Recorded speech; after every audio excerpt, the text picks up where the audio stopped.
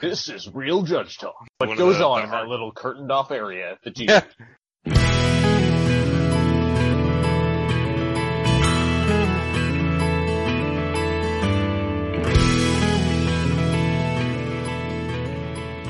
Hello and welcome to JudgeCast. My name is Jess Dunks, and today I'm joined by my co-host Brian Prilliman and Doyle Rules, and our guest host Eric Levine.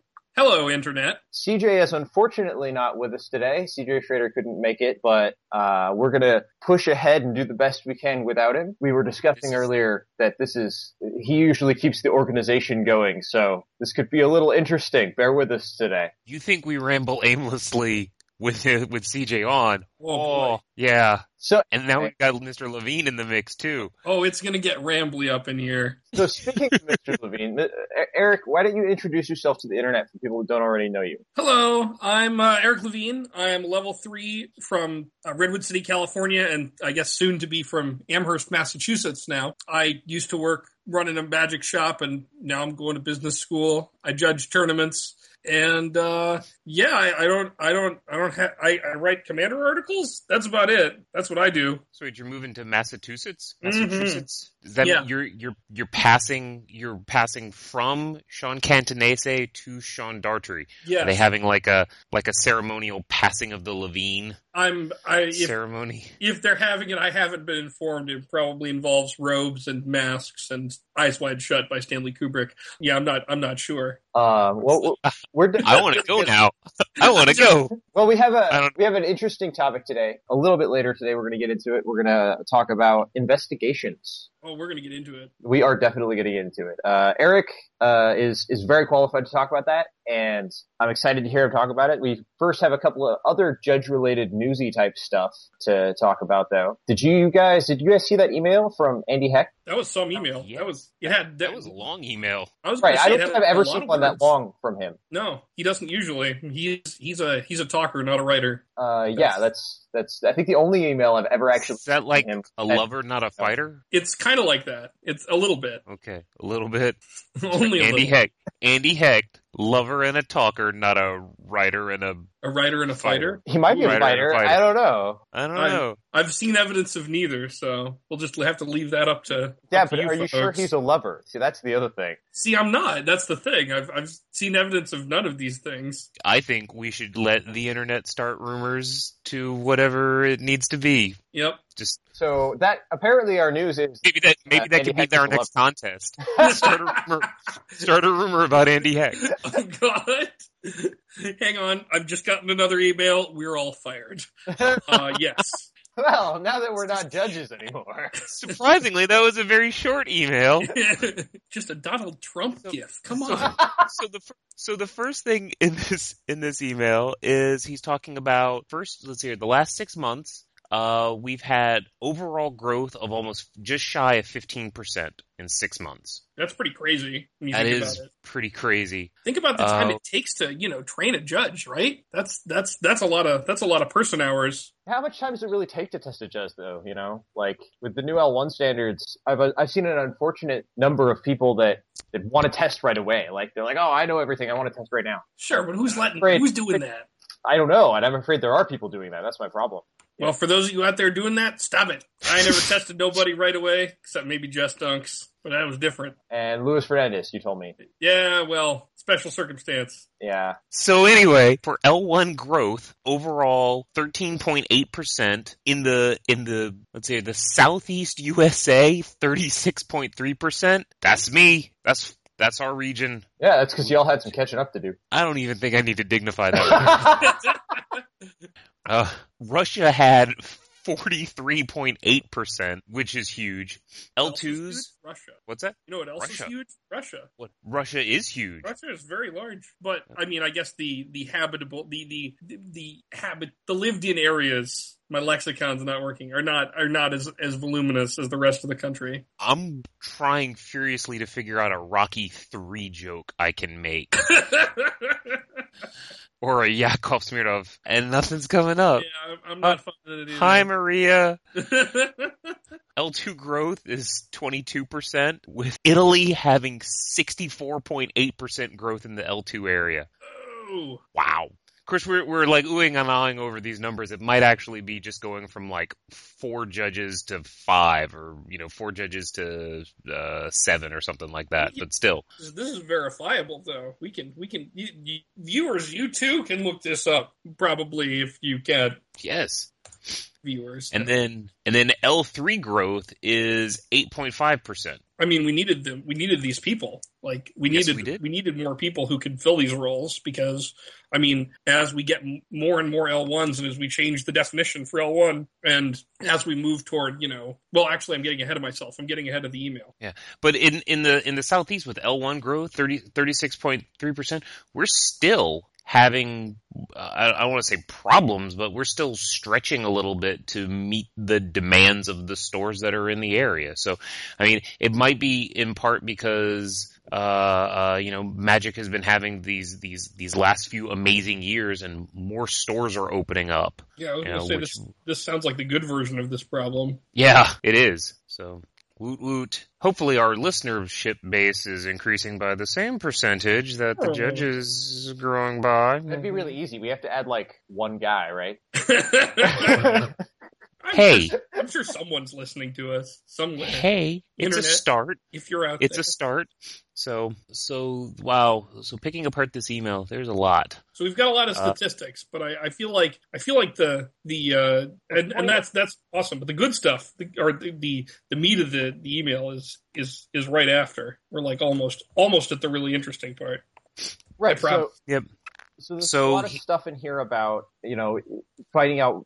It starts off saying, if you don't think you're at the right level, check with your regional coordinator on how to advance. And then it starts to tell you whether or not you're at the right level by telling you what it means to be all of these different levels. And I really like this because, we've talked about redefining the levels, but we haven't had a very verbose explanation of it until now. It's always been like 1 and 2 sentences for each level. Yeah. I mean, and there's stuff about it on the wiki, but I don't think we've ever gone and sent an email that said, on Judge L anyway, that said, hey, this is what L1s do, this is what L2s do, this is what L3s do, this is what L4 and 5. I like the fact that, okay, so it says level 1s judge regular REL events and are the main invoice to the retail community.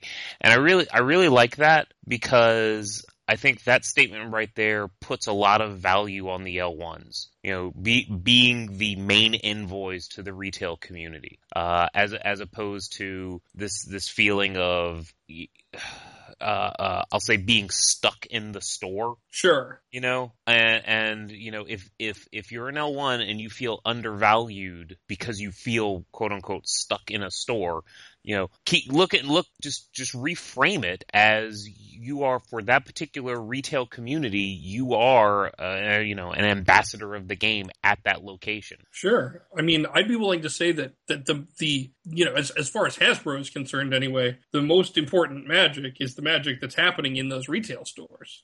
Yes. I mean, those L1s, those people running F&M are the people who keep people coming to play or turn them away, one or the other. And so we have to value the L1s who are in the stores doing that job, because it's really important for Magic if Magic wants to keep having organized play. Right.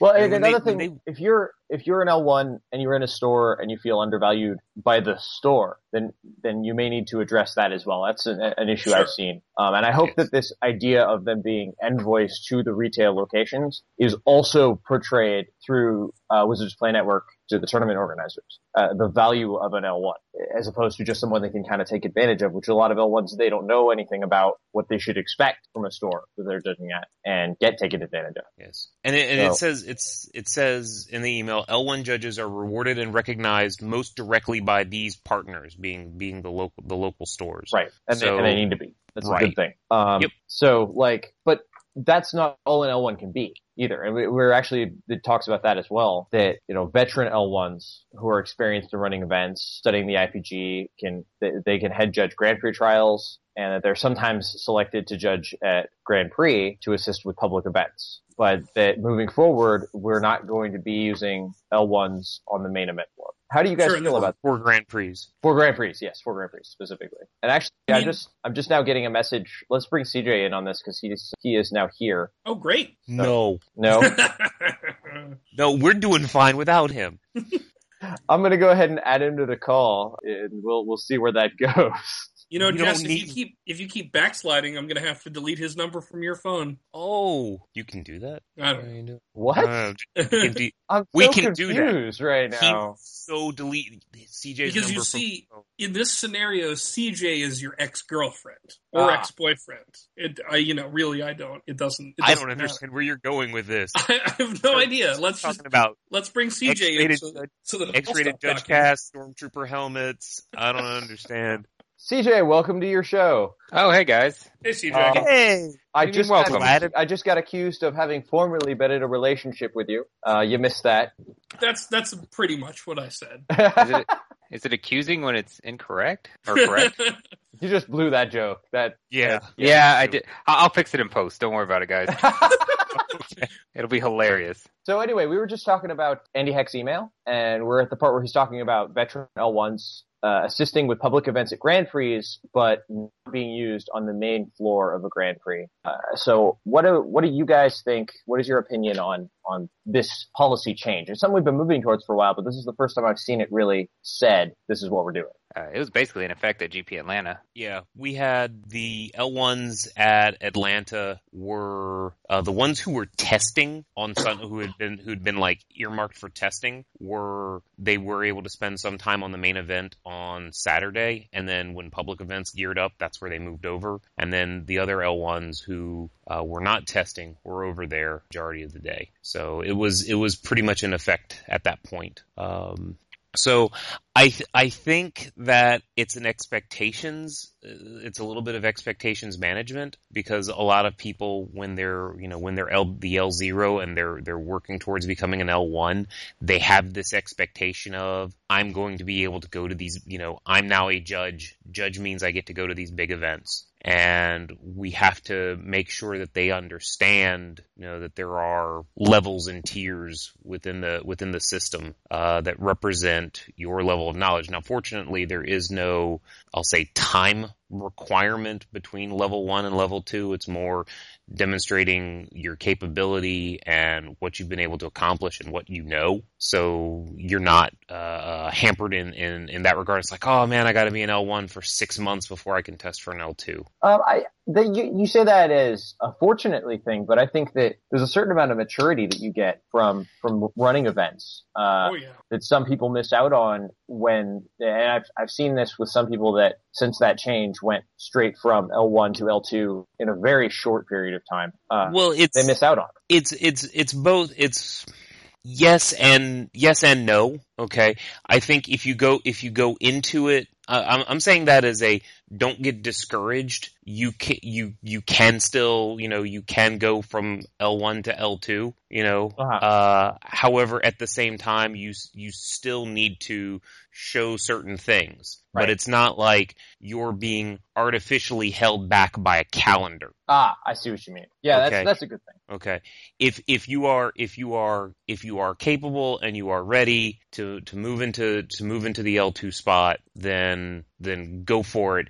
If you're, hey, look, I did all the box checking on this checklist, now I deserve L2, and yet, the L3 talking to you is like, well, there's this that we need to work on from a maturity standpoint, and from being able to be a head judge of a small competitive event aspect, then no. I mean, it's kind of the whole thing is kind of interesting. I mean, because the time when I really got into judging was when Ricky Hayashi said to me, he said, when I was an L1 and I'd been an L1 for a couple months, and Ricky Hayashi said to me, come to Grand Prix Denver 2008, which for anybody who was there was a pretty awful event for the judges for various reasons, but I fell in love with it. And while I'm a little sad that experience is a little further away time-wise from the highly motivated among the L1 crowd, I also think that it's a good thing, not just for expectations management among the judges, but for will I get accepted to this event? Well, if you're L1, probably not, or you'll be doing public events. But it's also good for expectations management for the players. I mean, these are events where we go out and we very directly represent, Wizards of the Coast and Hasbro and their brand to not just the players, at the event, but with more and more coverage, just even including video coverage, just people all over the world. So I think it's good for players to be able to expect, I'm getting a certain caliber of judge. Players don't know who our, local L1 heroes are, and it's too bad that they don't, but they know what L2 means, or they know what they think L2 means. Well, speaking of L2, did anything change or was brought to light in this email about L2 that we can talk about? I feel like it's pretty much what we already understood. Yeah. Head judge of events smaller than 100 expected players. Yeah. I can see L2 is there. L2 I think has a larger range now than it used to be, like a new L2 versus an L2 who's close to L3. Yeah, I agree with that. There's definitely a larger gap there, I think. Right. Yeah, that's true. So, but I don't. I think I'll say.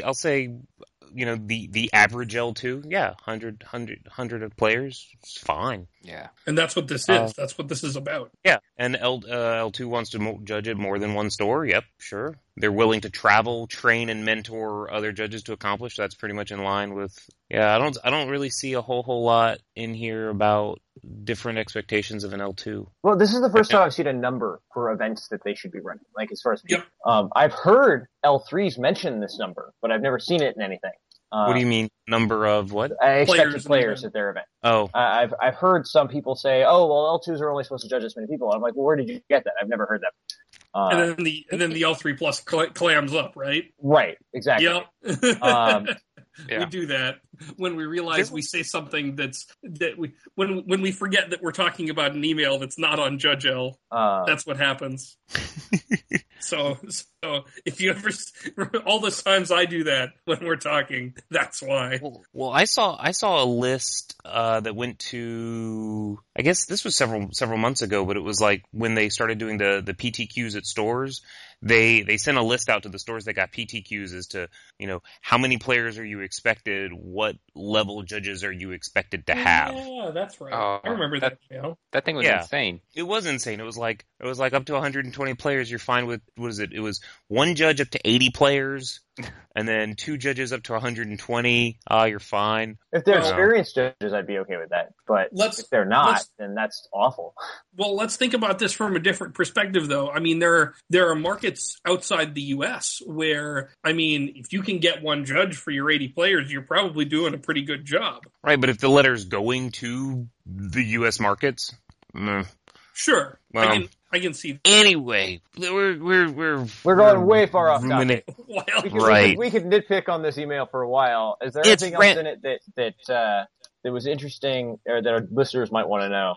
Well, there's the kind of the hot topic at the very end of this email, right? Oh, well, nobody cares about that. Yeah, and that's not what everyone's talking about. All of us L2s and L3s. What a level 5 means? What? Right. They manage L4s. Yeah. It's this whole judge foils thing and how the distribution on those is going to work. That's interesting because, well, I'll let you guys. It's not my podcast. Well, I'm going to ask for your opinion in a minute, so you might as well just give it to us now if you're on it. Yeah. So. Sure. Well, the interesting thing about this is that, we're the declaration that the purpose of foils is to recognize, judge training and so on and such like, basically mentorship, right? I think is the word that he used. I don't have the email in front of me because I have my other notes in front of me about what I'm going to talk about later. He says the intent of Judge Foils is to recognize judges and improve and grow judge quality by promoting appropriate experiences for judges to do so. Foils are used to incentivize judges to mentor other judges and improve their skill. Yep. So what I find interesting about this is that this is the first time I've seen this specifically stated. It says the judge program's purpose is to recruit and develop the quality of judges to improve the player experience of organized play. So basically, judging is a giant pyramid scheme. Your job as a judge is to recruit more judges. Well, but to a certain extent, it's true. It's very true. Pretty Darwinian. And make more mans. Yeah. To proliferate the judge program. We are a cult. Oh. Did it just hit you? Did it just, like, I was talking to Alexei Gusev about this at Star City Games Las Vegas, not the most recent one, but the prior one to that. And when I said it was like a pyramid scheme, he said exactly the same thing. He went, "Oh my God, it's like a cult." And he had this look of wide-eyed recognition. It was funny. Well, Alexei, much as I love him, is not the worldliest of men at all of like 19. But the MTG cast, the Monday Night Magic host, Chewy, is always telling me that the judge program is like a big giant cult where all we want to do is like, we just join us, join us. And, you know, in some respect, it's true. It's like you're talking to somebody and you're like, hey, you're pretty good with the rules. You want to be come on in, join the family, drink the punch. The spaceship's coming on the comet tail. Eric is a master of this.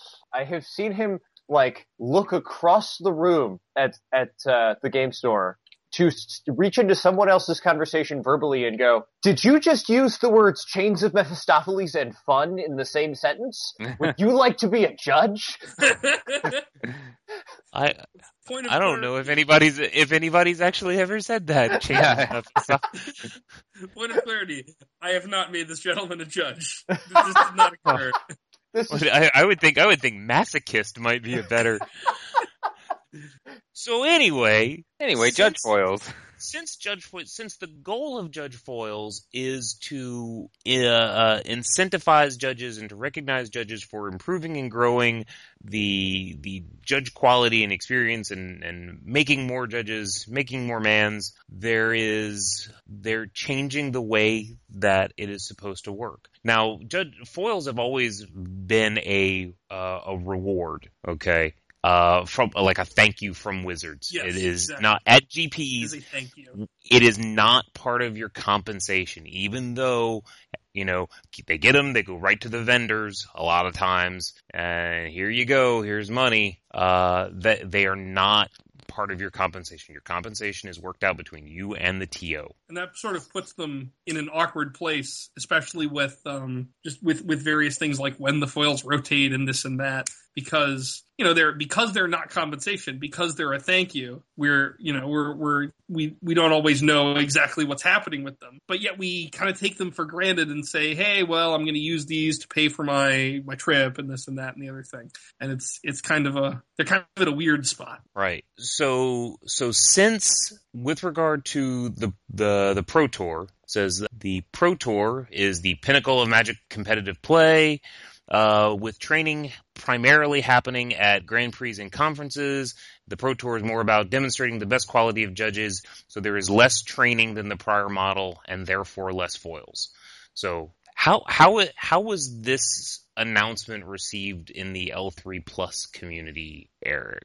I mean, no one has really squawked about it much, I'll say. I mean, without breaching anything confidential, I can say that no one's really complaining. I mean, when you go to the Pro Tour, Wizards, you know, Brian, you went to Honolulu, and so yes. you know how this works. You get a contract in advance of the event, and you do some work, and you get paid an amount that will, you know, cover your trip and hopefully then some. Correct. And yes.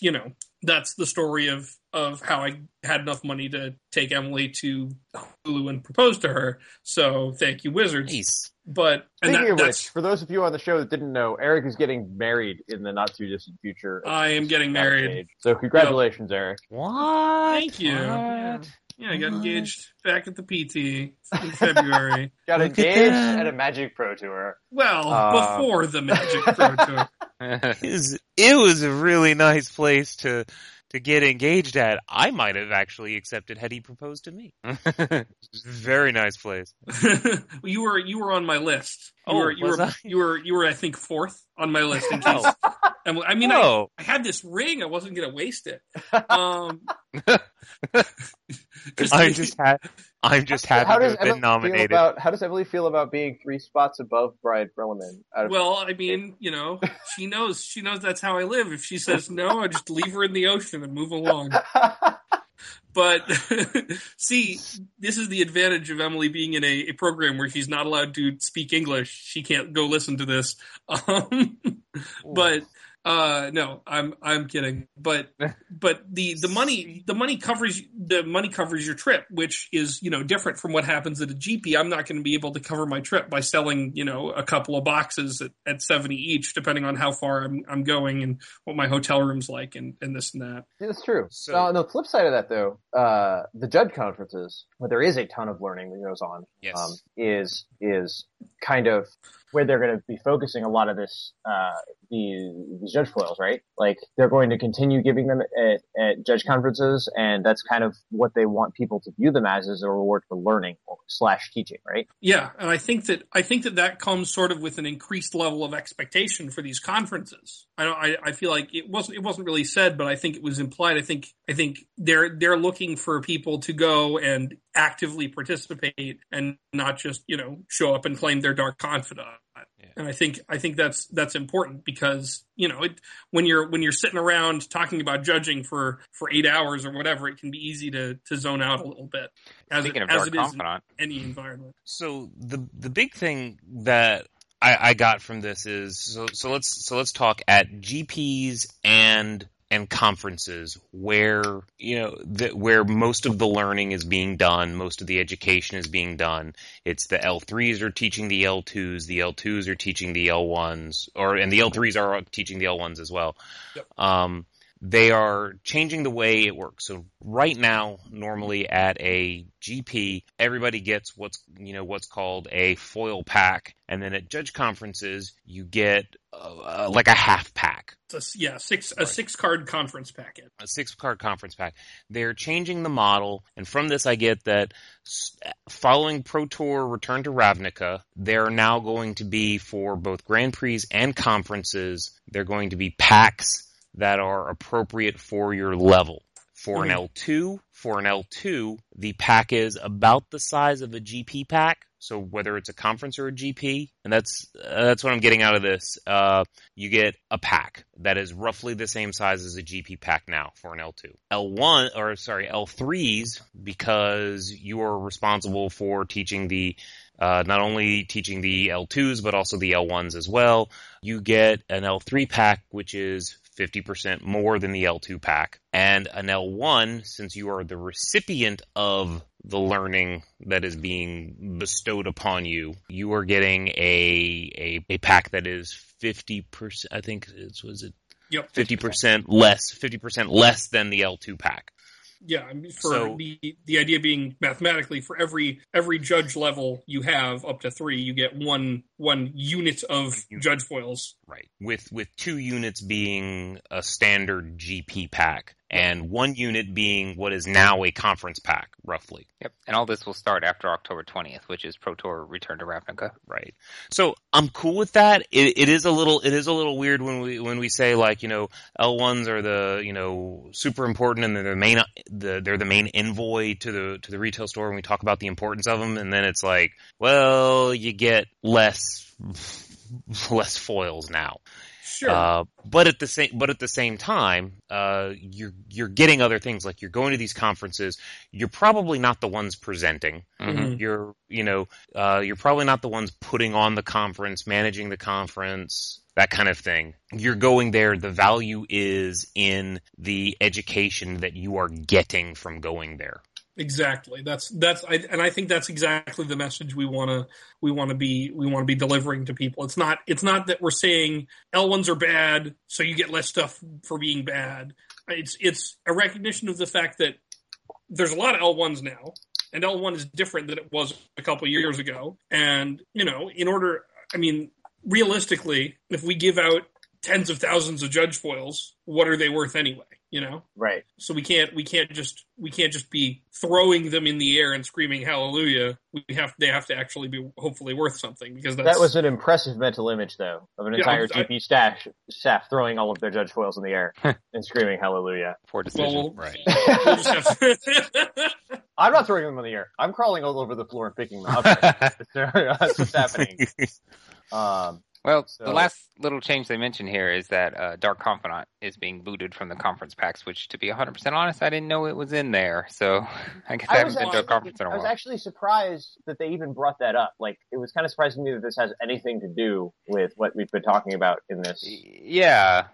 I think, I guess there's a segment of the community that loves their Bobs. I mean, Eric alluded to it earlier. It's the whole rotation thing, right? People try and figure out when their GP packs are going to rotate, and if you're, maybe that's a card that you're counting on being there, and you factor that into your decision to travel to a conference. I guess maybe. I will say it's a little weird that I've asked questions just because I thought it was an okay question to ask. I asked, when they said that the foils this year were going to be rotating independently of the Pro Tours at Grand Prix, I said, okay, well, when is that going to happen? And the response I got was basically, we're not releasing that information. And I said, oh, okay, that's fine. Because the idea is they don't want people gaming the system and everybody applying to the GP because there's new foils at the GP. And I get that. That makes sense. But then to go and say, by the way, Confidant goes bye-bye on this date is kind of a weird end around on that policy. So I don't know. I don't know what that means for the future, but we'll see. I just kind of saw with the GPs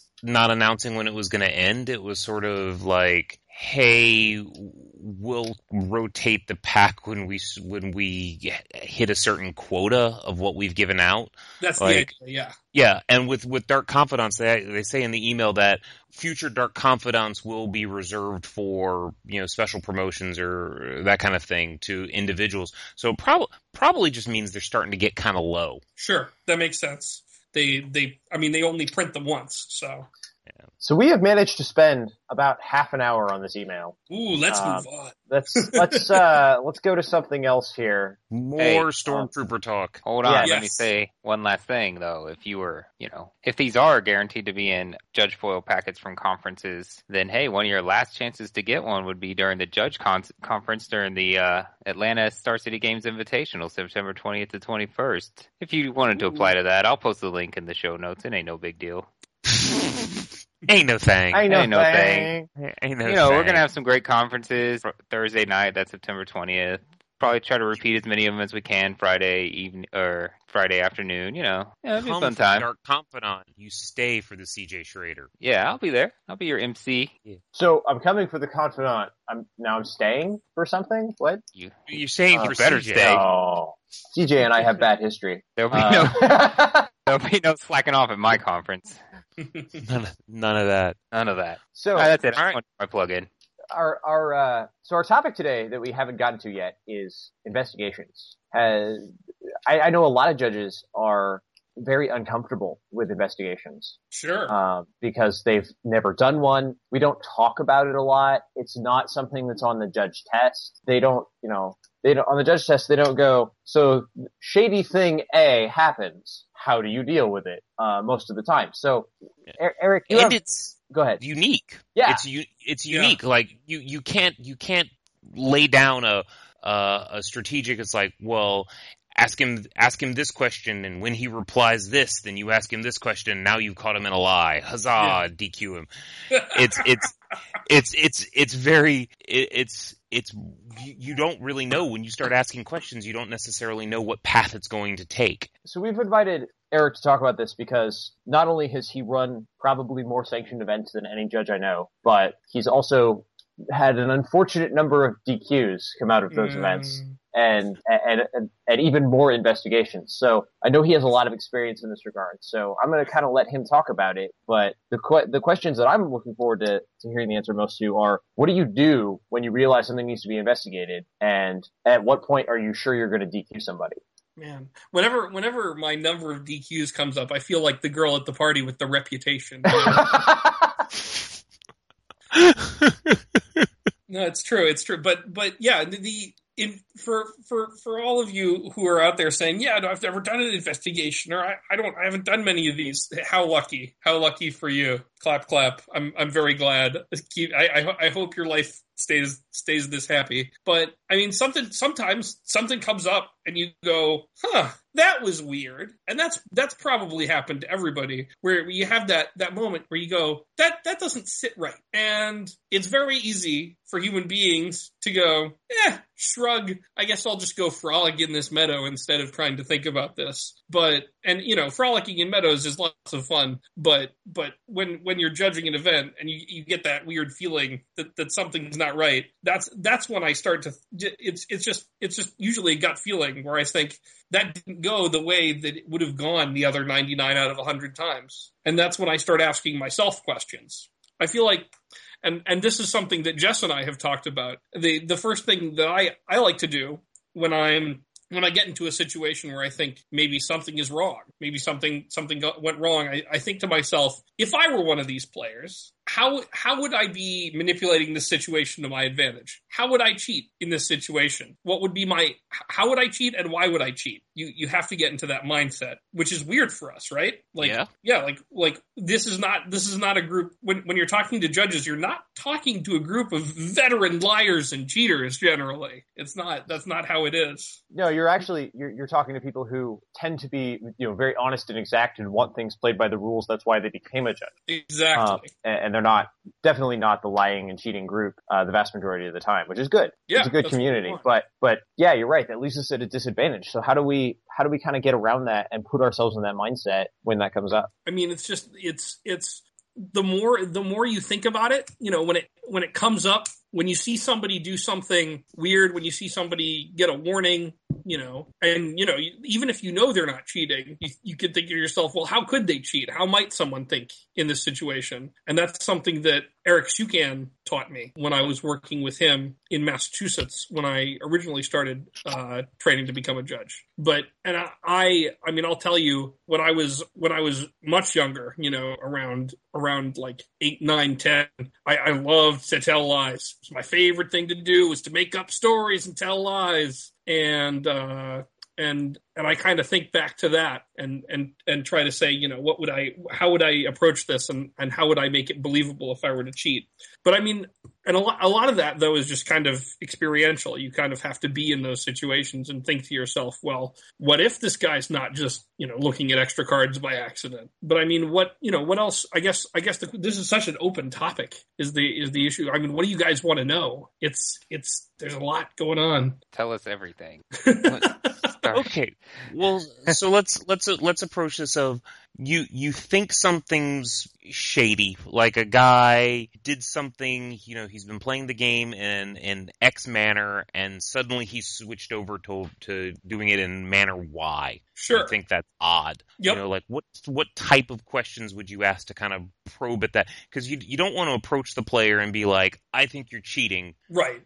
Blah, blah, blah, because that's just going to lead to, that's just a bad setup. Yeah, that's usually not a good approach. Right. So how would you go about approaching that situation? The first thing that I always like to do in this situation is get a second opinion from another judge. I've seen plenty of these situations before, but I'm if I can avoid it, I'm not going to go in blind without grabbing somebody nearby who I trust, which is generally somebody wearing a black shirt that says the words DCI on it. That generally. They actually don't say DCI anymore. The sleeve still says DCI, doesn't it? Or does the sleeve say Magic now? The sleeve says Magic the Gathering, and the front says Magic Judge. I gave away all my good ones. Logo. Planeswalker logo on the back. On the there back. You go. Yep. The Planeswalker hair pick. Go get a fellow Planeswalker. And this is actually good. I'd like to point out, when I do it, when I am investigating somebody and I go get another judge, it's because I want a second opinion. But I get the impression when Eric does it, and he has pulled me aside occasionally and said, hey, what do you think of this situation?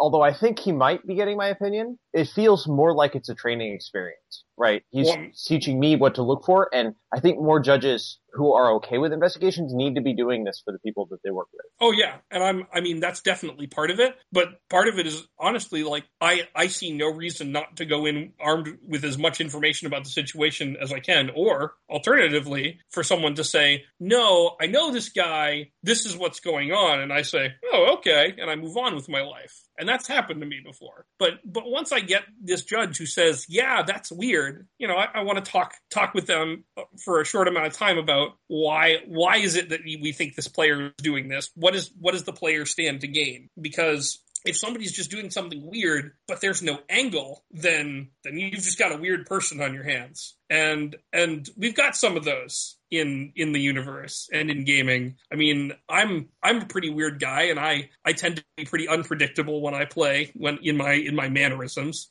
And I've tipped off judges' radar from time to time, but you could just be dealing with a weird personality. But once you establish that you've got something weird going on that has a potential for someone to be cheating, or someone to be trying to cheat, I mean, depending on what's happening. Like, let me give an example. You know, I'm obviously I'm not going to use names or be terribly specific or anything like that, because we can't do that. But I'll be nice and vague. I was head judge of a Star City Open. And one of my floor judges came to me with a situation where he had noticed a player doing some weird shuffling. And when you're head judge of a big event, you're not the person who sees this. One of your floor judges, one of the guys or gals out there in the trenches, comes to you and says, "This player is doing this weird thing. I came to you because I thought it merited an investigation." And so, you usually, depending on what, in the case of shuffling, what I wanted to do was I wanted to see if this was a pattern over the course of the match, so we could figure out why this player is shuffling in this strange way. He's shuffling his opponent's deck in this weird way. And so the judge and I talked about different things to look for. You know, is he looking at the cards? Is he touching the cards in weird ways? Is he trying to feel for something specific? Do you think he's found something that he wants to put in a particular place in his opponent's deck?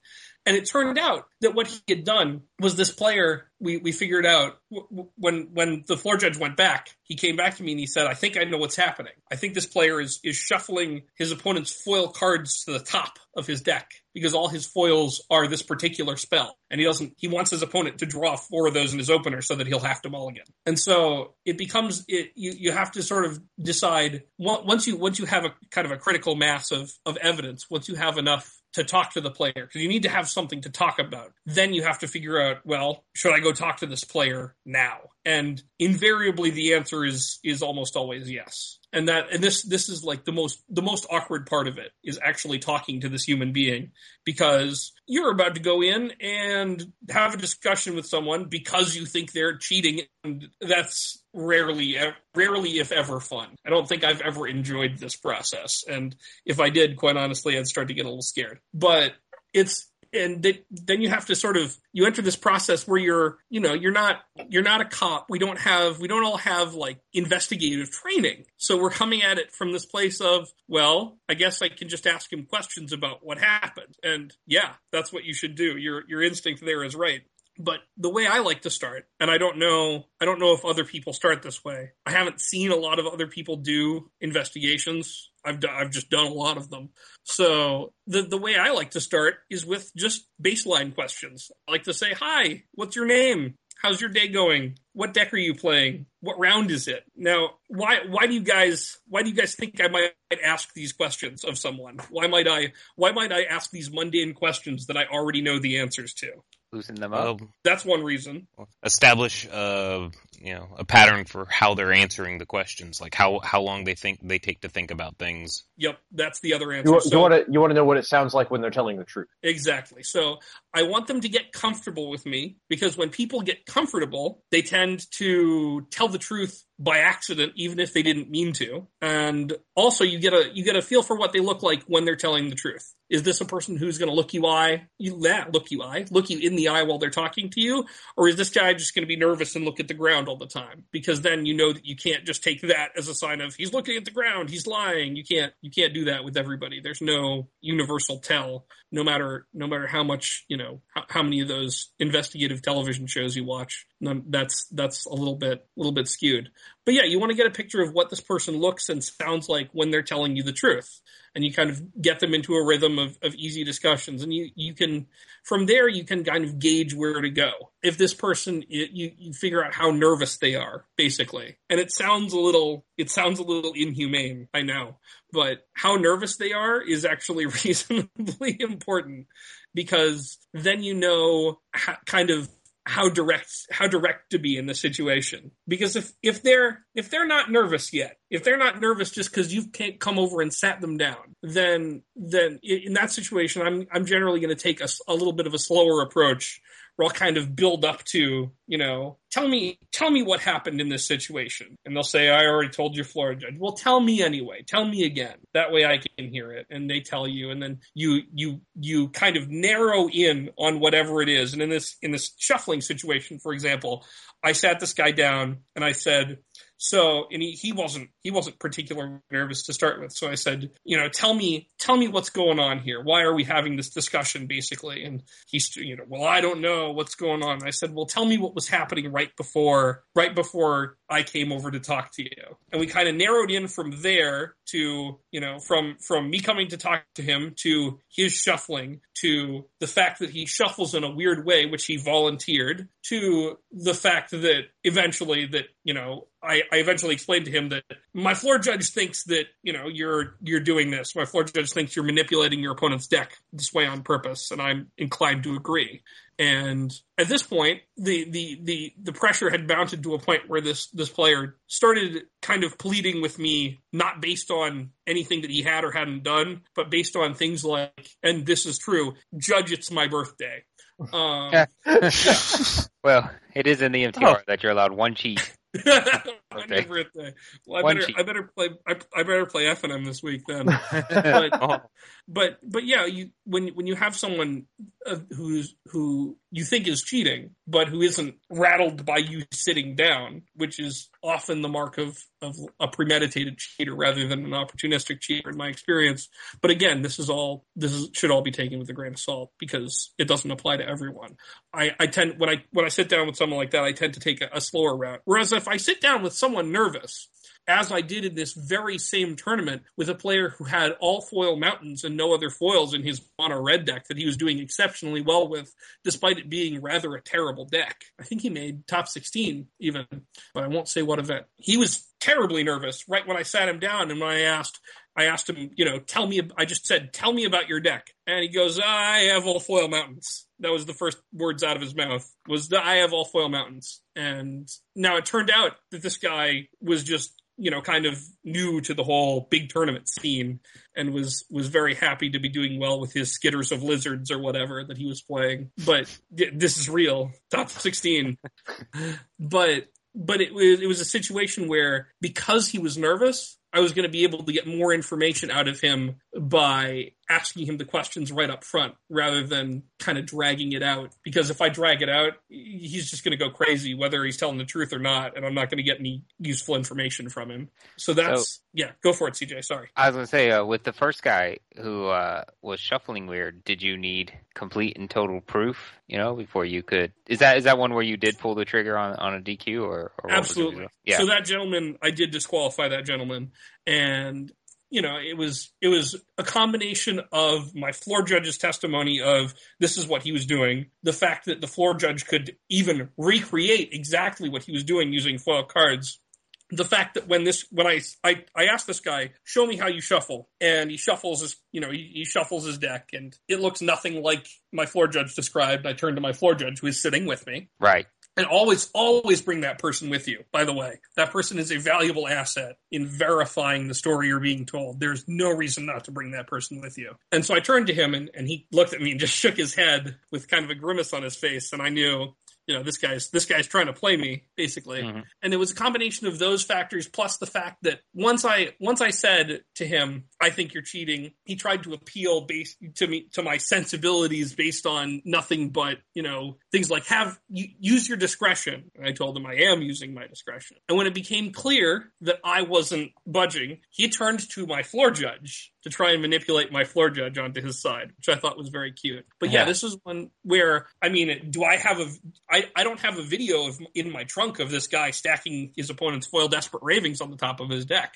That doesn't exist. And, you're never going to have complete proof. Rarely. Well, I won't say never, because you will once in a while.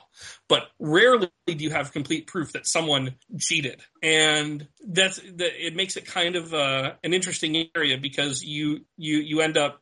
People make a lot of false comparisons to the American legal system.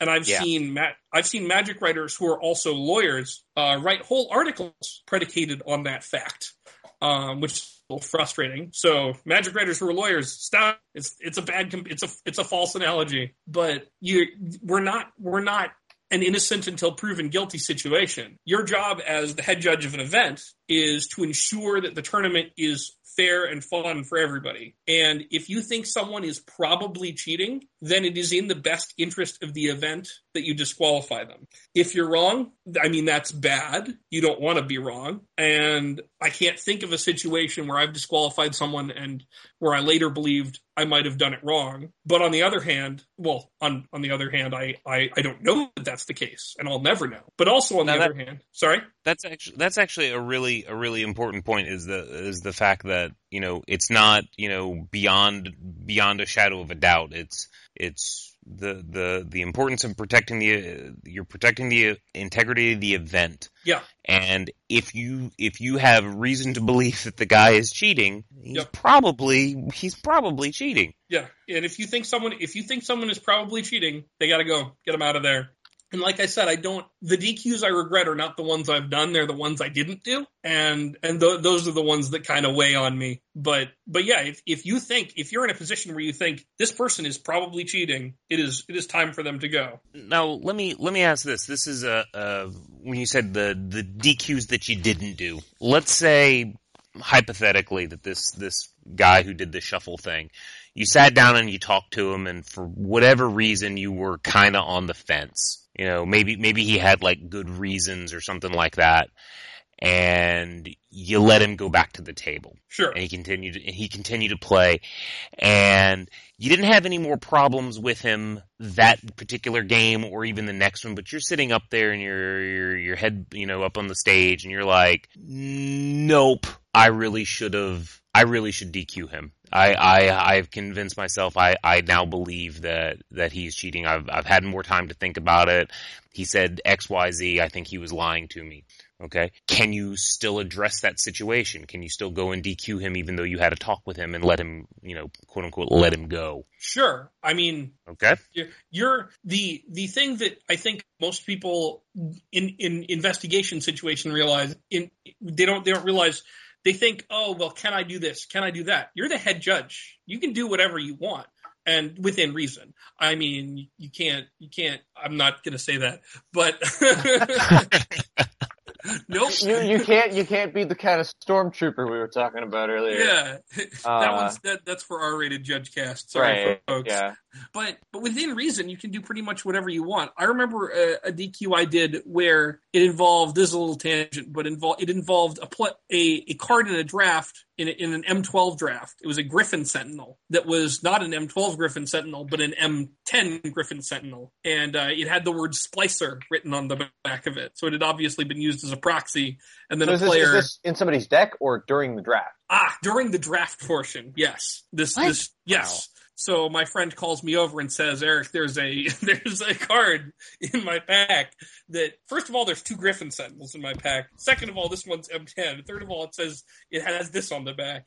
And so I'm standing there holding this card, and the only people who have seen the back of it are me, the guy who just handed it to me, and presumably the guy who swapped it into the pack in order to double pick out of that pack. That's what I think's gone on. And so I'm standing there thinking, can I really make everyone write down their name and the word Splicer on a piece of paper in order to do this investigation? And then I thought, yeah, I'm the head judge. I can do whatever I want. Actually, what I thought was, I'm Eric Levine. I can do whatever I want. But that's not a good philosophy. Wish I was Eric Levine.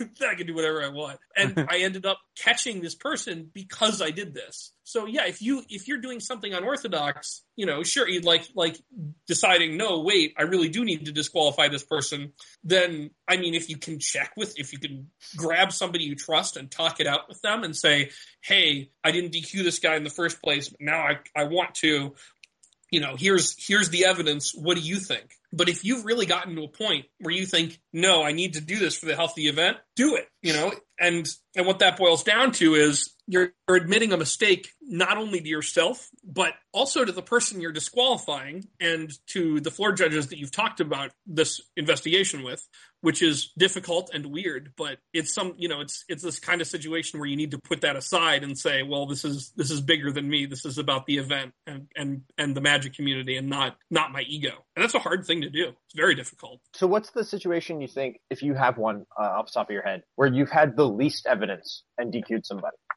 Oh boy, let me think. I'm actually logged into the Judge Center right now, so I'm going to refresh my memory a little bit by looking at my 3 pages of. That reminds me something I want to touch on with this JudgeCast before we go. We want to talk a little bit about what you do when you disqualify somebody, because some people have never disqualified somebody. So you're logging into the Judge Center. What is it you're looking at? Okay, well. And this applies mostly for competitive REL events. For regular REL events, especially for the I didn't know I was doing something wrong kind of DQs, we don't want to be submitting 1,000 little Timmy die roll investigations into the Judge Center. But if you do have an assault DQ or an on purpose cheating DQ at regular or any DQ at competitive, you need to record that in the Judge Center. And if you are, I can't remember. I think you need to have at least one judge level in order to go to the investigations panel. And if you don't have a judge level, but you've done some kind of DQ at your F&M, that's a big deal. Contact your regional coordinator or Wizards rep or someone else important. But if you do have a judge level, then right between the people and feedback tabs in the Judge Center is the investigations tab. And then there's another sub tab marked create. And that tab will ask you for various things like your name, the player's name, DCI numbers, the sanctioning number of the event, and everybody's statement. And when I say statement, what I mean is that you need to, when you submit a disqualification, what the investigations committee is expecting you to have is your written account of what occurred and the player or player's written account of what occurred in their own words, and the accounts of any relevant witnesses, maybe your floor judge who initially initiated the investigation, maybe a spectator who saw something occur and came to talk to you, anyone besides you and the person being disqualified who might be relevant. And those all go in word for word, letter for letter, typo for typo into the Judge Center. Don't change a single thing. And then you submit that to the investigations committee, and it'll take 4 to 6 weeks for you to get anything back from that. But one important thing that I think a lot of people don't know is that when you're writing your statement from an investigation, you should be doing that without having read the player's written statement, because once they're writing their statement, you've disqualified. That's what's happening. And the statement is sort of their chance to tell the investigations committee either I didn't do it, let me tell you how I didn't do it, or I did it, please be nice to me, I won't do it again. You shouldn't be responding to anything in their statement. Because they're not going to get to respond to you. And that's something that I think people don't know. And I think it was discussed recently in an email, or not recently, but in the last 6 months in an email from someone. But I have heard of it happening, and it's not a good thing to do. But yeah, that's the basic process. You go to Judge Center, you push button, and you fill out fields. Another reason why you might not want, well, I mean, you said responding to it, but I mean, it's very possible that they're not saying very flattering things about you. Right. And I mean, yeah, you don't want to get into a vindictive mood, right? Don't judge angry. Yeah. Don't judge angry. But I mean, you're going to need to read their statement in order to type it out into the program, but into the web form rather, but it shouldn't be something you do really before you write yours. Going back to the question you guys asked me, I think the one where I had the least evidence is one where I had just called time at regular REL in just a store draft.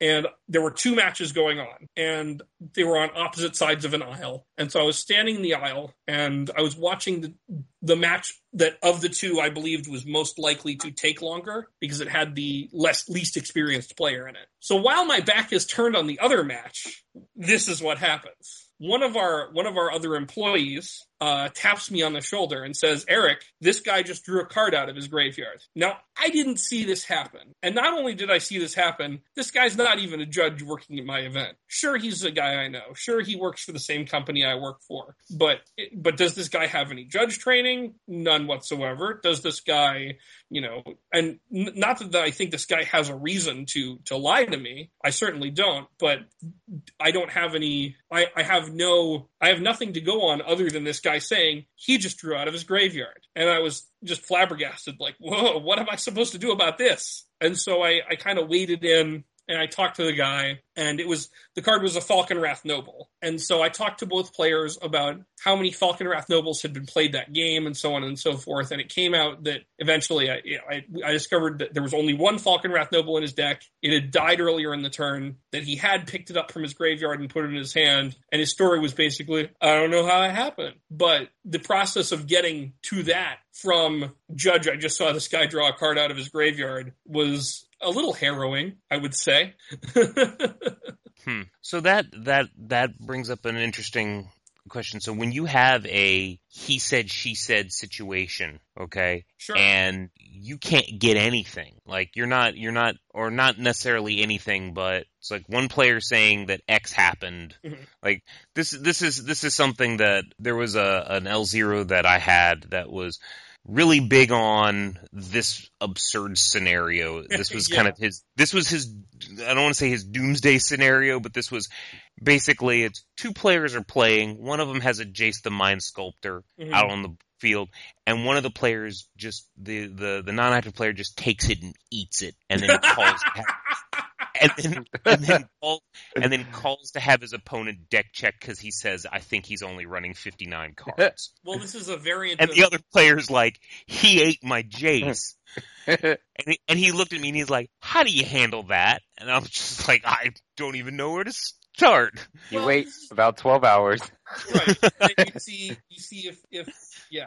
No, this is interesting. It's like cardboard. Yeah. This is a variant of an old cheat that people used to pull on the East Coast, I know, and maybe even on the pro circuit in general. It's an old, CCG cheat where you're shuffling your opponent's deck and you kind of back off a little from the table and you drop one of their cards on the floor when they're not looking, and then you kick it under their chair and then you count their deck 59 and you call a judge. The old drop kick. That's one that I hope judges are familiar with.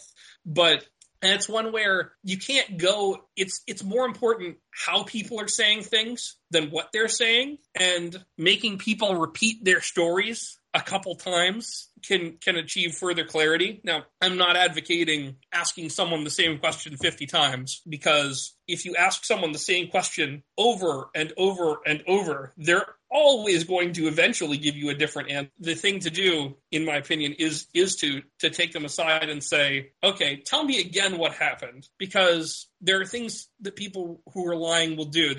They'll change their stories in subtle ways each time to give them more detail, to make them sound more believable. Whereas usually the person who tells you the truth is going to tell you the same story again and again. They're just going to try to hit the relevant points. Like, here's what happened. He picked up my Jace. He ate my Jace. I don't know what to tell you. Whereas, if a person is lying, is more likely, and I'm not going to say always because there's no always with this, but they're more likely to say, so then he picked up his Jace, which is in a red sleeve, and he threw it across the room, or he put it away, put it in his pocket. Now he's saying, I ate it. I ate it. He put it in his right pocket. No, he put it in his left pocket. One of the things that the human brain tends to do when we lie is we tend to add details to make our lie more believable. And those details might be from reality, or they might just be details that we add because they make it sound more real. And those can be sticking points where if I say this, that there was this one detail, and later in my retelling, I have a different detail in its place, or I omit this detail this time, or I add more detail, that can be kind of a clue. And I'm not saying that if somebody changes their story or uses too many details, DQ them immediately, but I'm saying that's a path to go down. And it's sort of like, if you get into this scenario where a player says he ate my Jace, it sucks. And you have to think, well, why would he say that? Why would he say this player ate my Jace? Is he trying to get an easy game win or match win? Is he trying to cover up for the fact that he did come to the table with only 59 cards and has come up with this really implausible scenario? And it's it's a scenario. It's a situation where it's frustrating because you can't actually just answer this L0's question and say, "Well, this is what you do," because it's different every single time with every single person. Another point that I want to make sure we hit about investigations. I had somebody come up and ask a question just the other day in the shop. An L1 from another store came up and asked me about a situation that happened to his FNM, and the situation itself doesn't really matter as much as when I asked him finally, well, what did you do about it? And he said, well, after about 45 minutes of investigating. No. And so that's it. Yeah. Go ahead. So this is actually in my notes. Okay. Remember the event? No, but you go ahead. I've been talking a lot. Well, I was just going to say, like, the thing I see, and I'm guilty of this too, is that when you're investigating, it takes a little bit of time, and you want it to take as little time as possible. And you need to get to the point where you I don't want to use the phrase Aaron Hamer would use on don't say. I know what he says. Don't say it. I love Aaron Hamer. He's one of my best friends in the program, but don't say that. So you need to at some point decide, I'm either going to DQ this person or I'm not going to DQ this person. Yep. And not spend 45 minutes hemming and hawing back and forth to try to figure out what to do and how to fix it or whatever. Just make a decision and stick with it. And then, if you need to come back to it later, you can, like we were talking about earlier, but don't spend an entire round trying to decide, because then if you don't DQ this person, they're going to get a 40-minute time extension, and you will hold up your entire event for that long because you couldn't decide whether to DQ some. I've seen the clock go to like negative 30 minutes in an event and been very sad. I mean, the event's still going on. It's very easy to tunnel in on the investigation, like you say. The reason that we disqualify players who are cheating is to keep the event healthy, to keep the event fun and fair for everybody. An event where a round goes 40 minutes over time is not fun. So if you need to, you gotta keep the event going somehow. Whether, there's various ways to do this depending on the circumstances, and I have gotten into a situation where I have disqualified someone, but I wanted to keep discussing something with them, basically to try and get them to admit that they had done it so that life would be easier for them. And so I said, you look like you know what you're doing. You're the head judge for this round. You go do it. And that kind of thing where you need to keep acting as the head judge and not just lead investigator on the Jay Seating case. But the other thing that I was going to say is Jason Ness, a Canadian judge, and someone who a lot of people look up to in an investigative arena. He was the guy when I started judging 4 years ago. If you said investigations, you were likely to be talking about either Jason Ness or Eric Shukan. Jason Ness has this way. He's sort of legendary for having this way with players, where he'll go to a player who he believes is cheating and basically say to them, I think you're cheating, and here's why. Would you like to tell me that you're cheating now? And they would say, yes, I did it. And Jason likes to say that most people want to confess. Most people feel bad about it. Most people feel bad about what they've done, and they need to bring themselves to a point where they feel safe kind of telling you that they did it. And so that's kind of another approach that you can take where you and I've done this, where you lay out the facts and you say, I think this happened. You want to tell me what happened? And a good percentage of the time, this is actually quite real. This actually works. My first DQ ever was actually a day where I disqualified 4 players that day. It was a Zendikar. It was off to a strong start. My first DQ was 4 players. Well, that day I disqualified 4 players. My first DQ was just the one guy. Thankfully, I've never disqualified more than 2 people at once. Yeah. And the stuff like bribery and dice rolling that usually comes in pairs. But this one it was a Zendikar sealed event with a product pass. And one of our customers calls me over and says, Eric, I got this really beat up Pyromancer Ascension in my pool. And I was very confused, but it looked like it had been played on gravel. And so I sort of thought, well, weird stuff happens during the first printing of every set. You get upside down cards, you get the yellow sticky note in place of the foil, things like that. You get, part of the sheet, the white card from the sheet. But I've never seen a card that looked like it had been run over by an SUV come out of a pack. So I go to the guy who, opened this pool before the product pass, and I said, so did you open a Pyromancer Ascension in your pool? And he said no. And I said, well, why did you register one on your deck registration sheet? And instead of answering with words, he pulled out of his pocket a foil Misty Rainforest and kind of slapped it on the table and said, I opened one of these. And it was just, okay. Well, that's easy enough. He did it, and he felt dumb about doing it, and he wanted to tell me, and I gave him the opportunity to tell me, and I just let him do it, and he was willing to do it, and knowing that people often do want to tell you because they often feel bad can help you quite a bit, and it can also help them, because if they're willing to admit, hey, I did this thing and it was bad, their punishment is likely to be less severe, unless they're a repeat offender that goes and says, oh, I'm so sorry, I won't do it again every time. It's a different story, but I don't know of any of those cases. Yeah. That's a lot. I've blasted through most of my notes. Yeah. That was a lot of information, and a lot of good information in a short period of time. So thank you for that. I hope this was helpful. Whenever people ask me to talk to them about investigations, like, I just want to do that. You know that thing that Dumbledore does where with the Pensieve, where you go and you sit in his memory and you see, Barty Crouch doing whatever in the Ministry of Magic, whatever it is. Man, I need you to have you on my Pottercast. Oh. So let me ask this: since you don't seem to have a problem talking to us about it, and you know that we're recording this and we're going to post this out on the MTG Cast Network, so people are going to be able to hear you talking about how to do an investigation. Yep. I know that on Judge List, when we've talked about investigations and having seminars and stuff like that, the whole question of dissemination.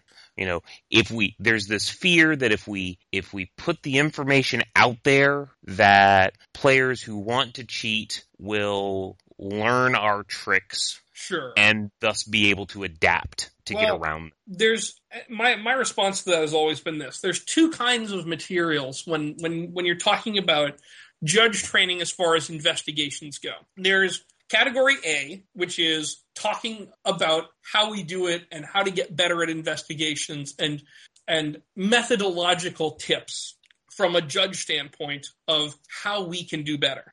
And that's Category A. Category B might be something more like Arthur's Seminar Worlds, or I guess did he also give that somewhere else as well? I can't remember. Salt Lake. Salt Lake, that's right. And we actually had him on talking about that right after Salt Lake. Right. So the Category B is sort of a visual representation of this is how to cheat. This is what players are going to do when they cheat. And that kind of information can be used two ways. One, this is how people cheat. Or two, this is how I cheat. And I'm not really afraid of exposing anything in Category A to the general public because, honestly, no one's going to be able to really get much out of that cheating material-wise beyond the most sociopathological is the word I'm looking for among the community. And you're probably not catching those people anyway because they don't have tails. You're not going to,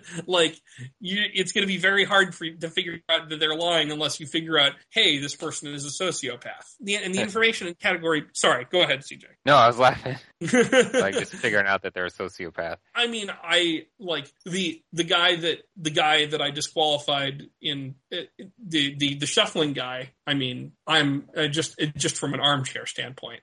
But anyway, I felt like that might have been the case with him. But the information in Category B is something we should be a little more protective of. Now, the thing with that is the players are seeing it. Yeah, maybe some players see Arthur's Seminar and they say, "Oh, I'm going to do a double lift or whatever."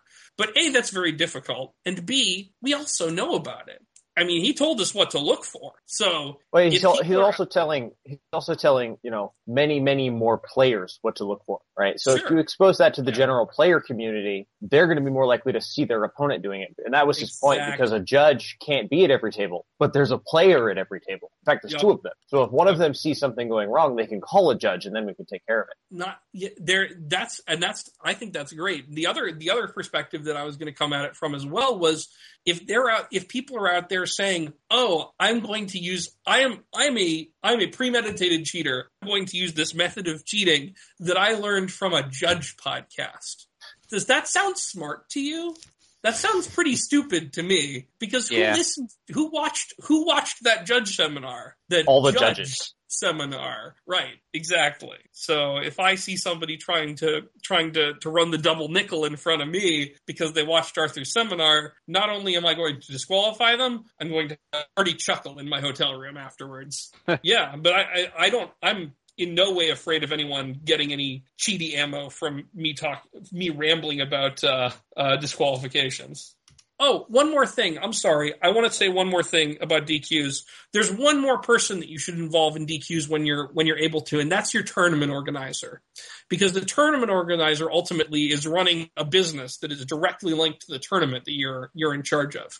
They're going to want to know when you're saying to someone who paid them money, you can no longer have our service. I know, and some TOs are different about this, so than others. Some TOs will just say, "Do whatever, tell me after." And some TOs I've had say to me, "Please let me know before you disqualify anyone." Not that they're going to stop me, just let me know so that I'm in the loop if you can. And I respect that. So just make sure that you have, when you head judge events, just have a relationship with the TO where you say, you just ask, if it's a new TO, ask them, "Hey, if I just DQ somebody, do you want to know about it beforehand?" Because that's a thing, because it impacts their business. Because that guy or gal is going to end up coming talk to your TO and say to him or her, "Hey, your head judge is a D-bag, and DQ'd me for no reason." That's going to happen. No reason at all. And exactly. That's going to happen to you. That's happened to me countless times. So.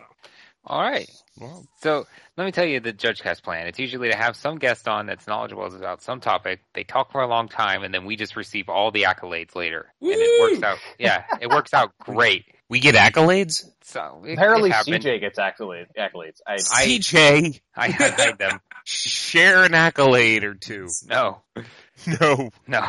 They're my accolades. No, not gonna happen. Sorry. I need them. I mean, it's your show. It's not my show. So I don't really want any accolades. I have to move my house. I don't need more stuff.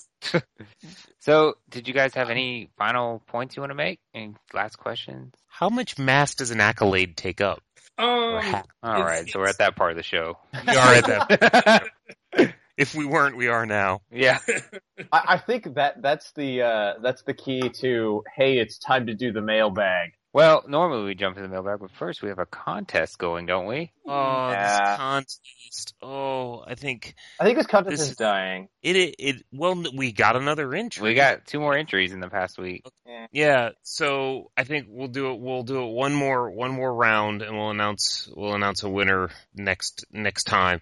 Okay, this is guys, not you guys, listeners, guys. All right, I'm gonna let you in on a little secret. There's not been a whole lot of entries into this contest, so that means you have a much higher probability of winning. This is a very high EV contest. Yes, there we go. It is a very high EV.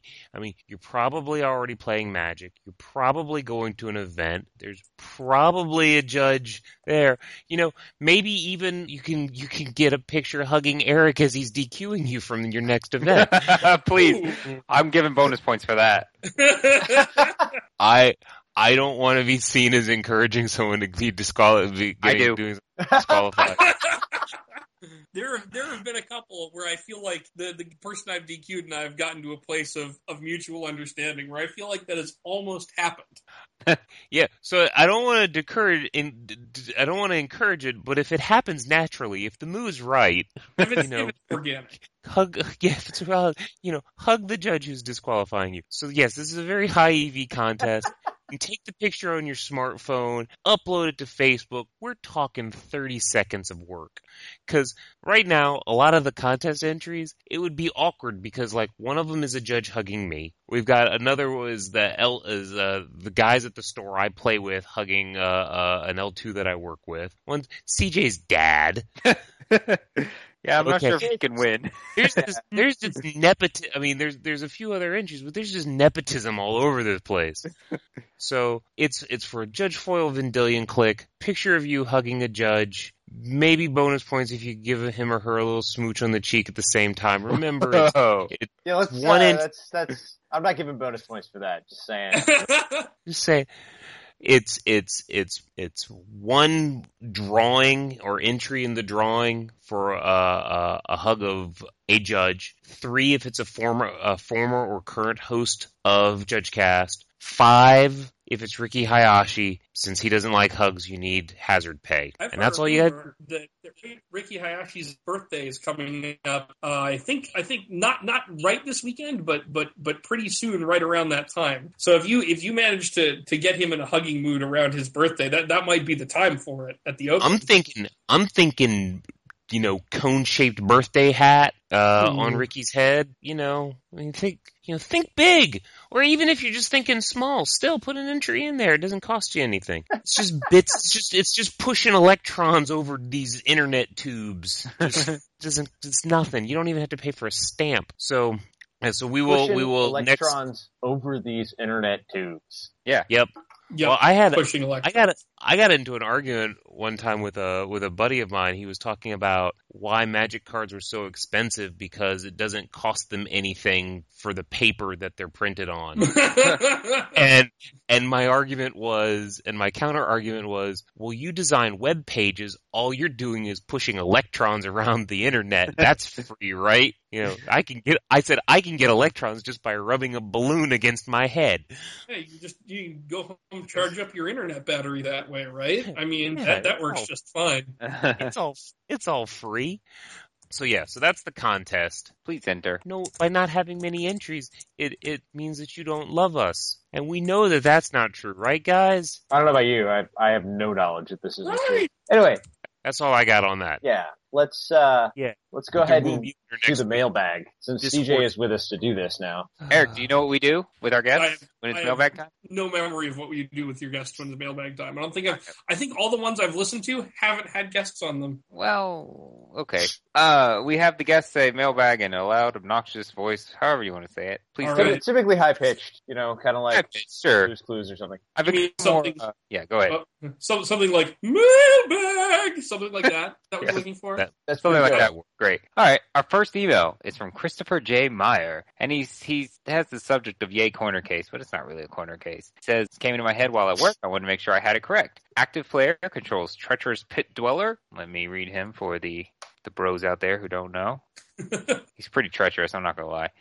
Very treacherous. When Treacherous Pit Dweller enters the battlefield from a graveyard, target opponent gains control of it. And then he also has Undying.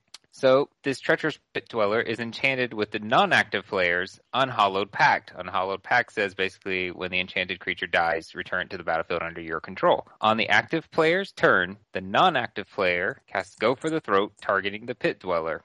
After all effects resolve, where is the Pit Dweller? So that's the question there. Does anyone want to try to tackle it?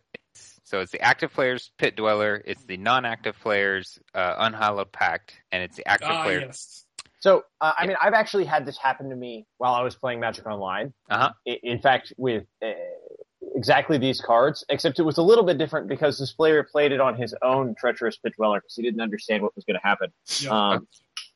But, so, the active player is going to put their trigger on the stack, right? Mm-hmm. And then the non-active player is going to put their trigger on the stack, right? Because the non-active player controls the enchantment. Yep. Okay. Which means that the non-active player's trigger is going to resolve first and put the Pit Dweller in play under his control, sort of. But Treacherous Pit Dweller is really interesting. In that it has that weird... Did you explain what it does to the listeners? Yeah, you read the Oracle. Okay, sorry. So it has this really interesting thing where it says, when it enters the battlefield from a graveyard, target opponent gains control of it. So because it came into play under your control, you have to choose an opponent to gain control of it as the non-active player. So it comes into play under your opponent's control, and then your opponent has to give it back to you. Yay! Yeah. It's really awkward. Yeah. Good also kind of hilarious. Yeah. That is. If the opponent had done nothing, he would have gotten it. And to round that out, since Undying, it's never what brought it back. It doesn't have a +1/+1 counter. Oh, right. I forgot to mention that. Yeah. So, yeah, that's good. I don't think there's much more to say about that.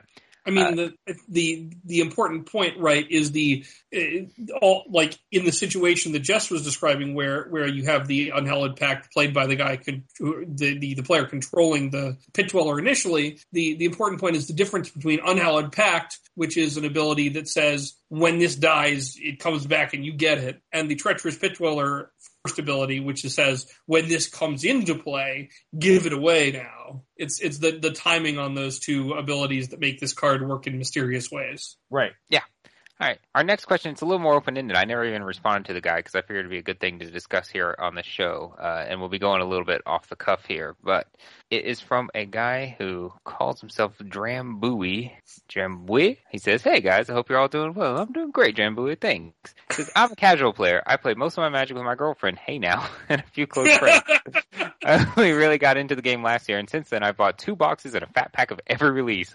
That's way, when I was a casual player, buying a box was like insane. Oh, yeah. I decided that when the next set comes out, I'm going to try and enter games at my local game store. I find myself very much enjoying the legalese that you folks spout in the podcast.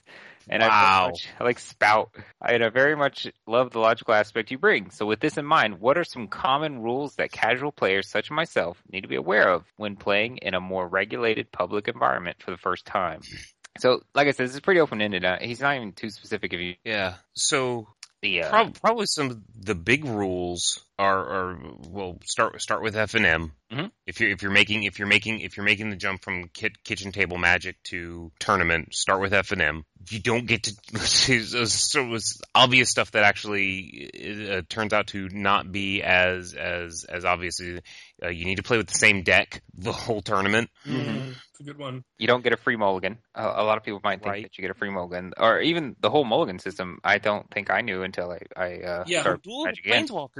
Planeswalkers gives you a free mulligan. Yeah, that's why I brought it up. And that's the other thing is, like Duel of the Planeswalker, when damage is dealt to a creature, its toughness doesn't go down. Yeah, Right. I hate that. You know, Yeah. so if you've got a 4/4 and someone lightning bolts it, deals it 3 damage, it's not a 4/1. It is still a 4/4 that has 3 damage on it. And the 4th damage will kill it, but it doesn't actually reduce the toughness. Right. The new Magic Online does something similar to that, like Duel of really? Planeswalkers. Yeah, it's not quite as unclear, but it's still pretty awkward. But yeah, that's really important for players to understand, is that damage does not reduce toughness. Yeah. You have a sideboard, but when you sit down to play a new opponent, your deck has to start off the way it was. You know, you can move cards on a 1-for-1 basis with your sideboard during games 2 and game 3, maybe game 4 and 5 and 6. But when you start game 1, your sideboard needs to, your deck needs to be the same for every game 1 in a constructed. Yeah, that's exactly where I was going. In Limited, it's a little bit different. If you're in a draft or a sealed event where you've got packs of cards to open and build a deck, if it's a casual tournament or regular REL tournament, I should say, then you can switch those out. And the best rule of thumb, unless the head judge announces that you can't do it, the best rule of thumb for whether or not you can change your deck between rounds in a Limited event is whether or not you're filling out a deck list. Yep. If you filled out a deck list, you probably shouldn't be changing your deck in between rounds. But if you didn't, and the head judge didn't tell you can't, it's a safe bet that you can. Oh, One thing. Go ahead. well, no, I was gonna move on to a slightly, if it's still on that topic. Oh no, off topic. You're up. Oh, well, I was gonna say, make sure, and I've run into this a few times, when you're like, hey, I'm playing with a standard deck, make sure you understand what that format means, because I've actually had the conversation of, is your deck standard? Yeah, it's my standard deck that I play with at home.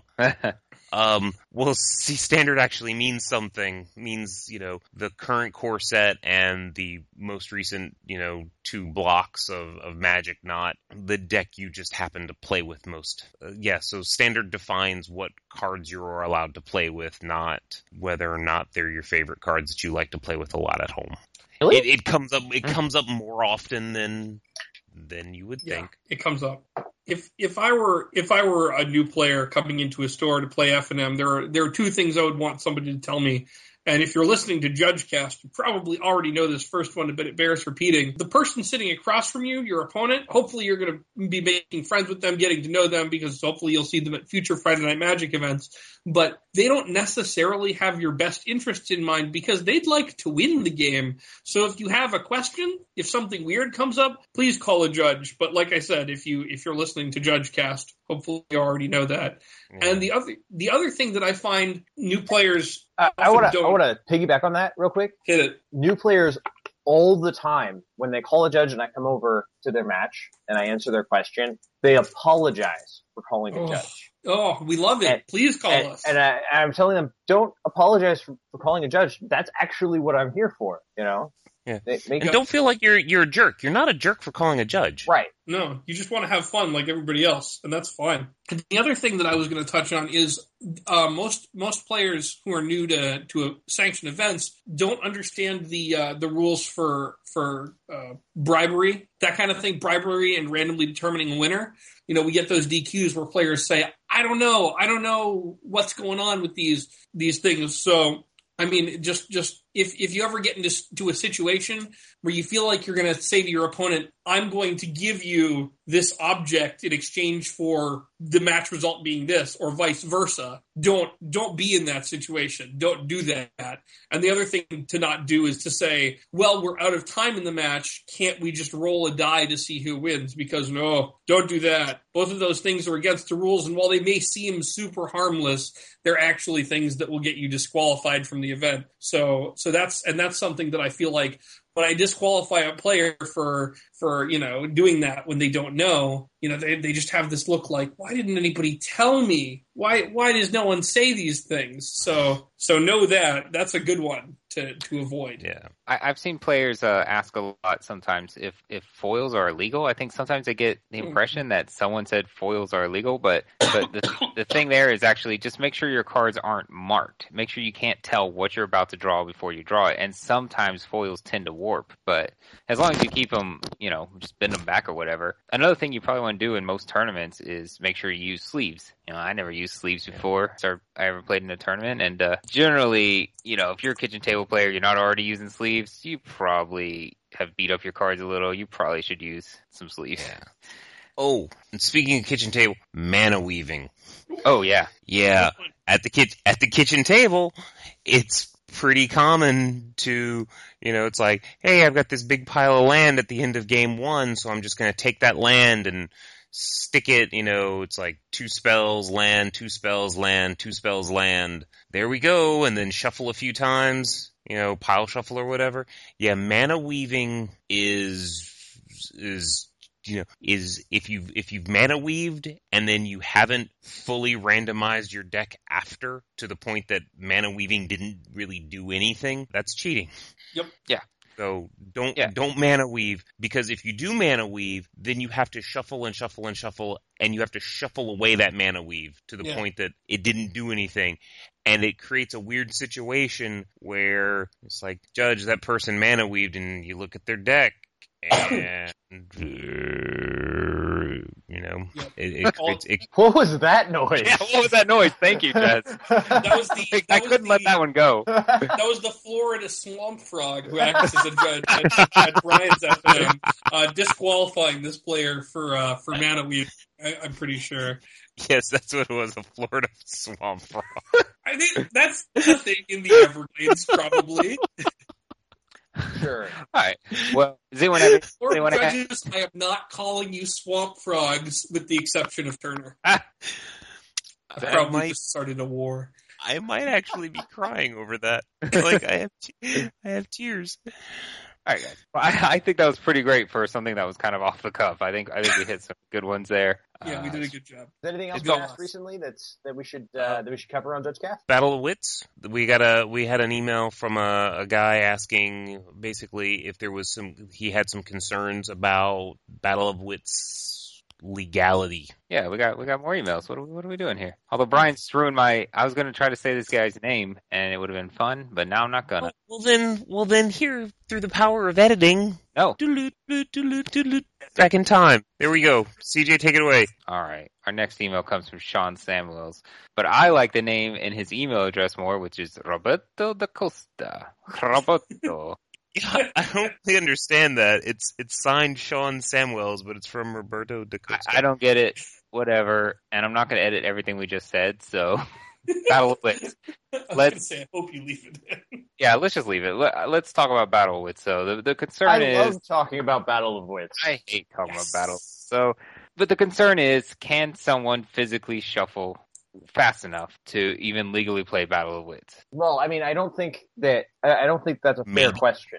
Yeah. Because I can guarantee you that someone can do it. Okay. Absolutely. There is a greater than zero number of people that can do this. Yeah. You might not be able to, I can't but right now. I mean, I can put on my crotchety old band beard and say, I used to play Battle of Wits in sanctioned tournaments, but I mean, that was a while ago. I don't know. Like, maybe Can we just snip that part out and like do something with it? Oh, God. I've given you ammunition again. yes. I think that should be like our intro for every show from here on out. It's going to be. That's awesome. I used to play Battle of Wits. I have to shuffle my deck uphill both ways. No, but really, Keep going. Keep going. No, that's a different. That's like crotchety old dehydrated man cast. But Yeah. It's been like that ever since we added Brian. Oh. Moss cast. But fair. But fair. Hey, I'm not dehydrated. Mosscast, even you. Ed two Levine. Here to help. You brought me here to help. But seriously, though, like, I have both shuffled and seen people shuffle Battle of Wits in the allotted time in a manner that I considered sufficiently random. So, I mean, from kind of an experiential standpoint, I'd say, yeah, you can do it, but you better practice. Yeah. And if you're concerned about it, I would actually probably take it and show the judge before even the event starts. It's like, this right here is how I shuffle. Is this good enough? Good You know, call.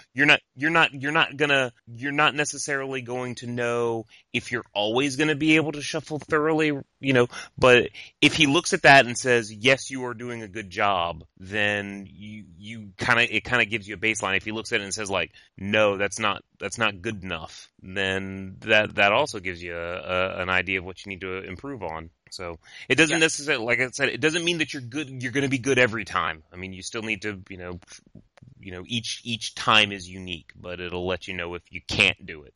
All right. Anything else? Next question. Your Bring it home. face. We're to my face. All right. So this question comes from Carl from Colorado. He asks, his question is about priority when it comes to planeswalkers. So I think He actually asked for clarification too. That might have been I answered the question after judge dinner, and I might have had a few beers in me, so that might explain why it was like, yeah, grammar was bad. That's fine. His question's so good.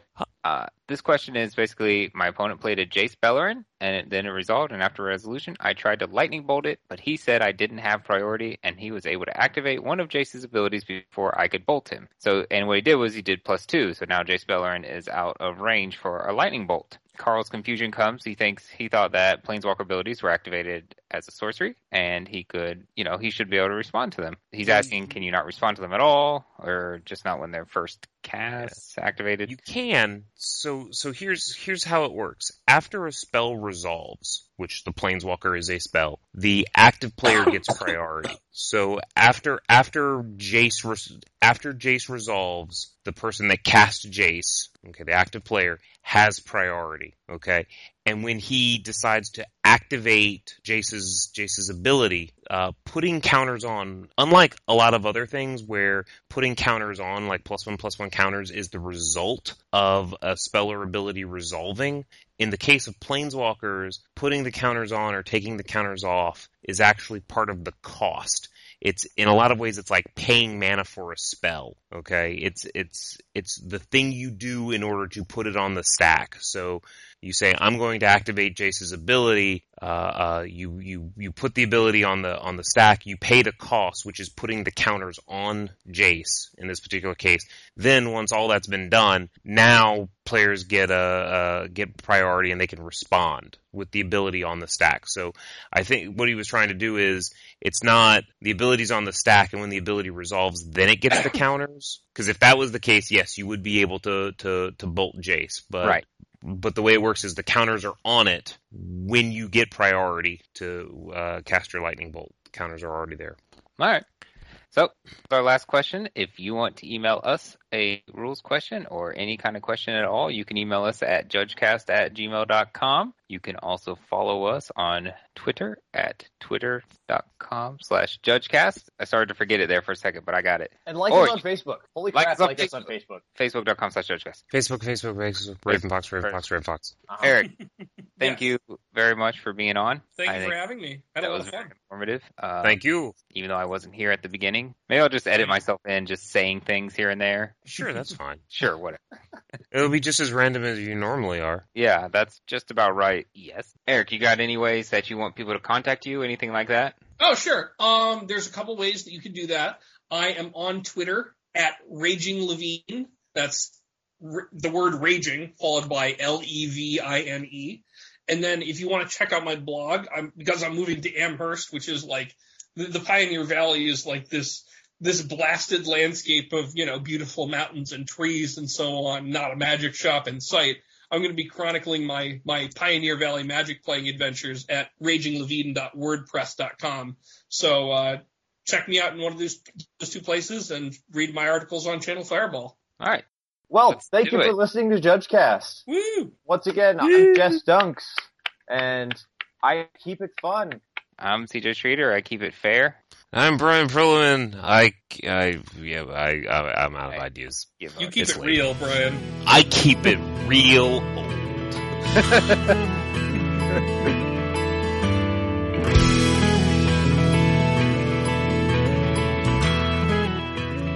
I'm podcasting in my underwear. Yeah. Oh, I've done that before. We're PG-13 rated JudgeCast this evening. Oh, yeah. We may or may not have had R-rated JudgeCast before, and you just didn't know it. Back in my days, little Richie Garfield and I used to play Battle of Wits. We used to put all our lightning bolts in a big pile and see who won, that kind of thing. I used to put Battle of Wits in the spokes of my bicycle so I could hear them go clickety clickety click as I rolled down the street. Siege. No, sorry, my wife is not understanding the importance of a podcast, and then she had to bring every cat into here. Okay then. Can you put that on? It's KittyCast. KittyCast. KittyCast. Goodbye. Good night, everybody.